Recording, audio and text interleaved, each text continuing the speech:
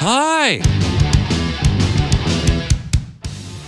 Welcome to the CJOB Sports Show podcast. On this episode, we talk to Kerri Einarson, three-time defending Scotties champion, as she kicks off a quest for a four-peat that's only ever been done once before in Canadian women's curling. Colleen Jones, of course, the other. And also Rasheed Bailey is back for another season in blue and gold. He tells us why on the podcast. The Scotties. We're about to have the Scotties on the Boston Pizza Sports Desk. The Scotties Tournament of Hearts begins tonight in Kamloops as Kerri Einarson and company go for a fourth straight title. Only Colleen Jones has ever skipped a team to four consecutive Canadian Women's Championships. But for Einarson to join that company, it will not be easy. Very, very stacked field. 3 teams from their pool of 9 will advance to the next round, and then 3 from the others. In her group, Caitlin Laws, Saskatchewan's Robin Silvernagle, Alberta, BC, fielding first-time Scotties teams, Nova Scotia, Quebec, PEI, Suzanne Bert's been there 1,000 times, and Nunavut as well. It all begins with a meeting against Laurier Saint-Georges in Quebec at 8 o'clock tonight. And before the action gets underway, well, let's hear from the 3-time champion who I caught up with yesterday. How does it feel to be heading back to the Scotties for another chance to repeat as a winner? It's definitely very exciting, and it never gets old, that's for sure. And being back here in Kamloops, and yeah, we're just excited to play, and which starts on Friday. So yeah, we're hoping to defend our title. Does it get any different? I mean, you've won the last 3. Does the preparation change at all, or do you just go into it thinking, hey, we've done this before, let's just keep doing what we've been doing? Yeah, nothing really changes. We just keep doing our thing and doing what works for us and focusing on what we need individually and as a team. Do you survey the field when you go into this? Do you look at the teams in your pool and wonder where you stack up, or do you just say, hey, if we just play our game, we're capable of winning this thing? To be honest, I said to the girls, I was like, when's our first game? Who do we play? Who's even in our pool? I don't really look into a whole lot of that. I just take one game at a time, and we have our schedule that's like we have printed in our room when we play. We know that every single game is going to be tough. Everyone comes out playing against us all the time, and we know that we have to be our best. So you do know that you play Quebec first, right? I do know that one. I know the first game. Okay, good to know. The fact that we got this second year now of this new structure of the Page playoff kind of play-in system. The system changes almost every year for the Scotties, but last year you won your pool, but then lost that one, so you have to go to the 3-4 game. Do you like that system? It's definitely different, but I don't know what system really works. So it's a lot of games, but if you want to win your country, you got to play a lot of games. So we just we just got to make sure that we get our downtime when we have it. Have you been to Kamloops before? Back when I first started women's, we came here for one event. But that was probably, I want to say, like 12 years ago, 13 years ago. So it's nice to be back here. What's it like in Kamloops today? It's a little cloudy today. Yesterday was absolutely beautiful. And I heard back at home in Manitoba that we're getting a storm. So I was like, oh, I'm glad we're here. Yes, it is. It is chilly today. It's sunny, but it's chilly today. But you know how that is. Yeah. So have you the fact that you can go for a 4th straight, that would put you in rare company if you were able to win that. We all remember the Nova Scotia dynasty of the early 2000s, skipped by Colleen Jones. Is that on your radar at all? Not like I've thought about it a bit. That would definitely be really special to be up there with Colleen Jones. But for us this week, we're just focusing on taking one game at a time and focusing on ourselves and see how the cards fall at the end of the event. So this offseason, obviously a lot of turnover in curling, a lot of new teams put together. Your team is one that is the same as before. There are other teams that haven't changed either, but most of them have to some degree. But you've made the final of all 4 Grand Slams you've played in so far this year. Are you satisfied with how your team's level is at heading into this event? Yeah, I'm definitely satisfied. Everyone's been throwing really well. And yes, we've made it to a lot of those finals and we've only won one. But we weren't as sharp in those final games, if that had to do with fatigue. And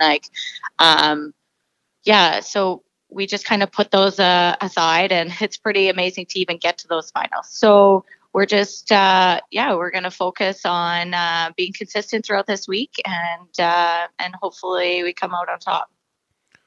What does it say about Manitoba that 4 of the top 7 teams in the country right now are from here and are playing in this event?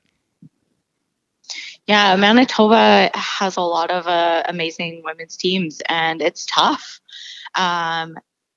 Trying to get out of Manitoba. It always has been. Even in juniors, it was too for myself. So, it's pretty amazing to see 4 teams in the Scotties. And I guess that's another one of the blessings of being the defending champ is you don't have to play in the Manitoba playdowns, which are arguably the hardest in the country. Yeah, it's definitely nice to just sit on the couch and watch that, and watch all the playdowns happen, and do your predictions. So it's nice to have that. Would like to continue. As the playdowns were happening, were you paying pretty close attention to who was playing in them? Yep. Didn't. A lot of our Sundays were spent on the couch watching curling. I guess that makes sense. Curling household. Are your kids into curling? Oh, yes, they absolutely love curling. They don't necessarily watch it a whole lot on TV, but they love playing the game. Okay. Are they in Kamloops, or are they going to be watching from home? They're going to be coming to Kamloops. They arrive here on Monday. Okay. So they come on the long weekend. They get to see you on the home stretch. When they're in the building, do you notice them? Do you acknowledge that your family's there watching, or are you so locked in that after the game, yes, but during, no, I'm just focused on the action? Always before the game, the girls come down to the boards and give me a hug and a kiss before I play. And I always know where they're sitting. If I'm having a tough game, or if I miss a shot, I always just look up at them and see their smiling little faces, and definitely puts things into perspective. And and I hope that one day that I'll be watching them where I am. Do you think they have what it takes to go for a Scotties title someday? Most definitely. I've actually had them out playing one game with me, and the shots that they've made for 9 years old, they made everything, and they just know a lot about the game, and they're very dedicated to it. So if they want to pursue their curling career, I'm fully behind them. But they don't have to. It's up to them. But no, they don't have to if they don't want to. The no-tick rule, I believe this is the first year we're seeing it at the national championship level. Do you like it? I don't mind it. It definitely makes things a lot interesting. You got to get those first 2 stones absolutely perfect. We have had some very interesting games where we've went into extra ends because they've stolen. So, yeah, it definitely it makes things come down to the wire. So you're okay with having that kind of element of suspense in the 10th, as opposed to you make 2 ticks and it's basically over?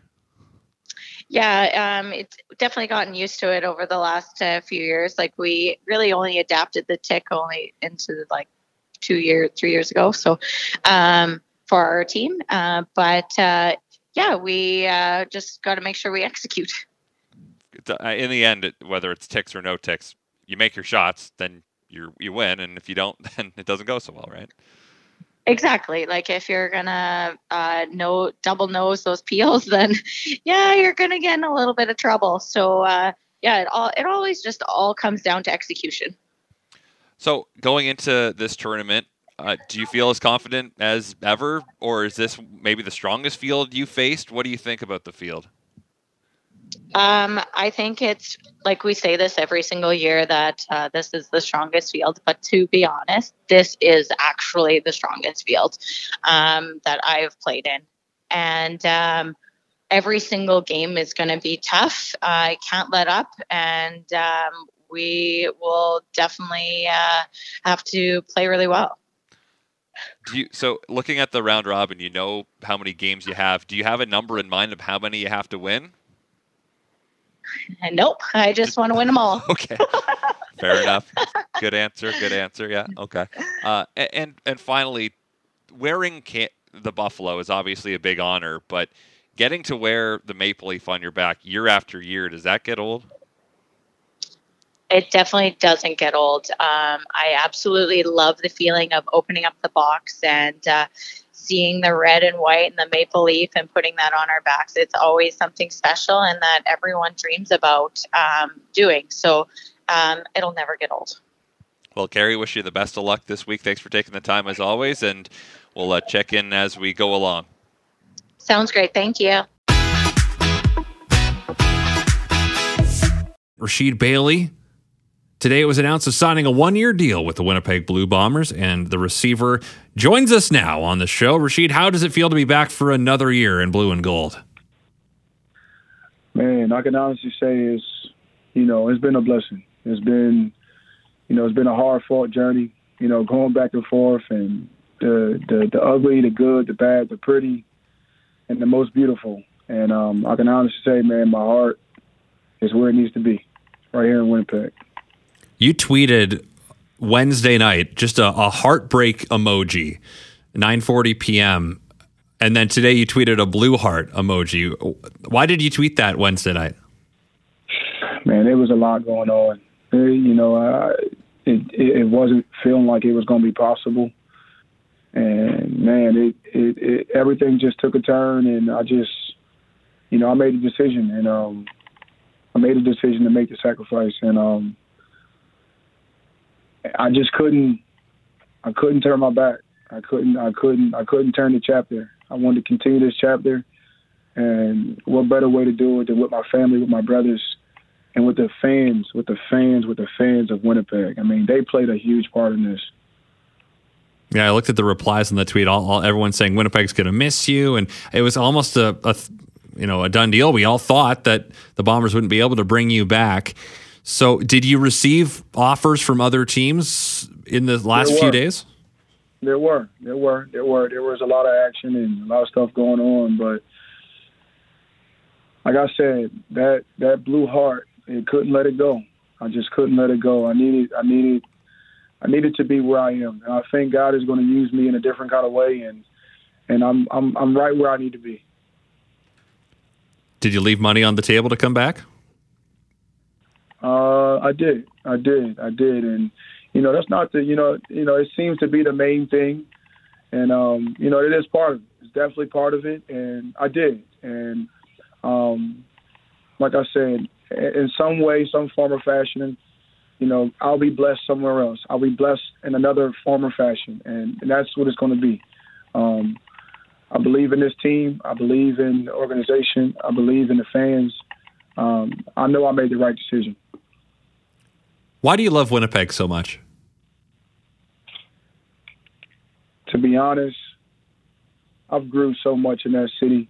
I've learned to love the game of CFL in that city. I became a starter in that city. I can see myself having a family in that city one day, maybe. They just represent who I am as a person. It's a city that is a blue collar city. People who work hard, people who show up every single day, and they go to work. And that's the kind of guy I am, and that's the type of people I want to play for. And I just grew a passion and a love for that city, and it's like the girl you can't let go. And I'm gonna love it until I can't no more. Does Winnipeg remind you at all of Philadelphia? It does, with the fans and how passionate they are. It's a different type of energy. The energy that describes, you can't describe it. You know, like people talk about the city of Winnipeg and they talk about how cold it is. But I'm the type of dude who embraces that type of stuff. I embraced it, and it has become a part of me. And that's the main reason why I'm back, because Winnipeg is a part of who I am, and it's close to me, and it means a lot to me. So looking at this offense now, with everything y'all did the last couple of years, now you add Kenny Lawler back into it. Dalton Schoen is back. Nick Dembski, Drew Wolitarsky, Brady Oliveira, Zach Collaros, the offensive line. How exciting is it to be a part of that? It's so exciting that I didn't want to miss it. These are people who are not just people to me. These are people who are my brothers. Kenny being back to start, the love and respect that we have for one another. You know, I watched his interview talking about me, and I just can't get over the fact that, like, you know, he even said some of those words, you know, and I know these are the people that I'm playing for. These are the people that I go to work with every day. That's important to me. You know, going to work and being able to respect one another and have that love for one another, it means a lot to me. So, you know, even the same thing with Dembski and Wiley and everybody else and Dalton, all these people who have bought into what we do and how we do things in Winnipeg, that's something that I didn't want to not miss. So whatever it takes to be in this position, I was willing to do it. And maybe I'm the only person that's willing to do this. And that's why God has chosen me. And I'm here. I'm ready to start a new year. And I'm ready to go put another run together and go win another championship. This love that you describe in this locker room, the bond that's pulling you back to Winnipeg, we've heard it from so many people that have been a part of this team. Do you feel that's unique to this team? It's very unique because you don't find stuff like that in the business like that we are in. You know, it's typically just a business. It's typically just guys who collect a paycheck and go home. These aren't guys who collect paychecks and just go home. These are guys who put the time in, they put the work in, we put extra time in. You can't replicate that. I don't care what you do, you can't replicate it. And it's something that I'll live for and I'll remember for the rest of my life. And that's the sacrifice I was willing to take. And now that everybody has known, everybody sees it, this is not a fake thing. This is real. And if I'm being used to show how real it is, then I'll be the guy. So whatever comes with this comes with it. I'm just going to give everything I got, and hopefully we get the result that we want. We've asked this of every free agent signing. Have you watched the Grey Cup game? I probably watched it maybe 15 times. Wow, that many. Maybe more. It is a staple into another reason why I'm coming back. I remember that feeling. I remember sitting out on that football field and watching them celebrate for about 15 to 20 minutes. I didn't forget. It's the reason why I'm back, and it's the reason is to go finish what we started. Is Mike O'Shea right when he says that the loss hurts more than the win feels good? Yes. Yes. Yes, yes, and yes, because we know what we were capable of, and we had it right there. And I think sometimes you got to lose to learn how to win. Sometimes you got to lose money or whatever it is in this case that I'm in to be rewarded in the end. Maybe that's what maybe that's what this is all about, you know. And you never know until you see what the result is. But while we're at it, I'm going to put all the work I need to put in, and I'm going to show up come training camp, and we're going to get the work, and we're going to put this thing back together. And we're going to get back after it. So between now and when you arrive in Winnipeg, is it just train? Of course. It's putting the time in. It's putting the work in. I got some other things that I'm working on that I'm going to put a lot of time into as well. But my overall goal is to come back and try to win a championship.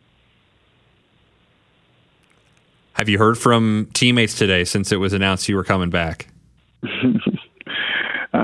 I really have. I felt the love, man. I really have, man. Even me and Kenny, man, I think we probably teared up on the phone together.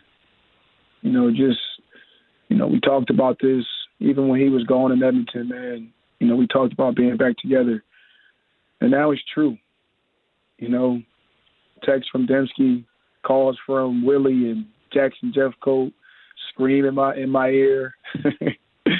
I mean, you feel it. You definitely feel it. Brady literally just texted me 5 minutes ago. Guys know what I bring to the table. I know what I'm bringing to the table.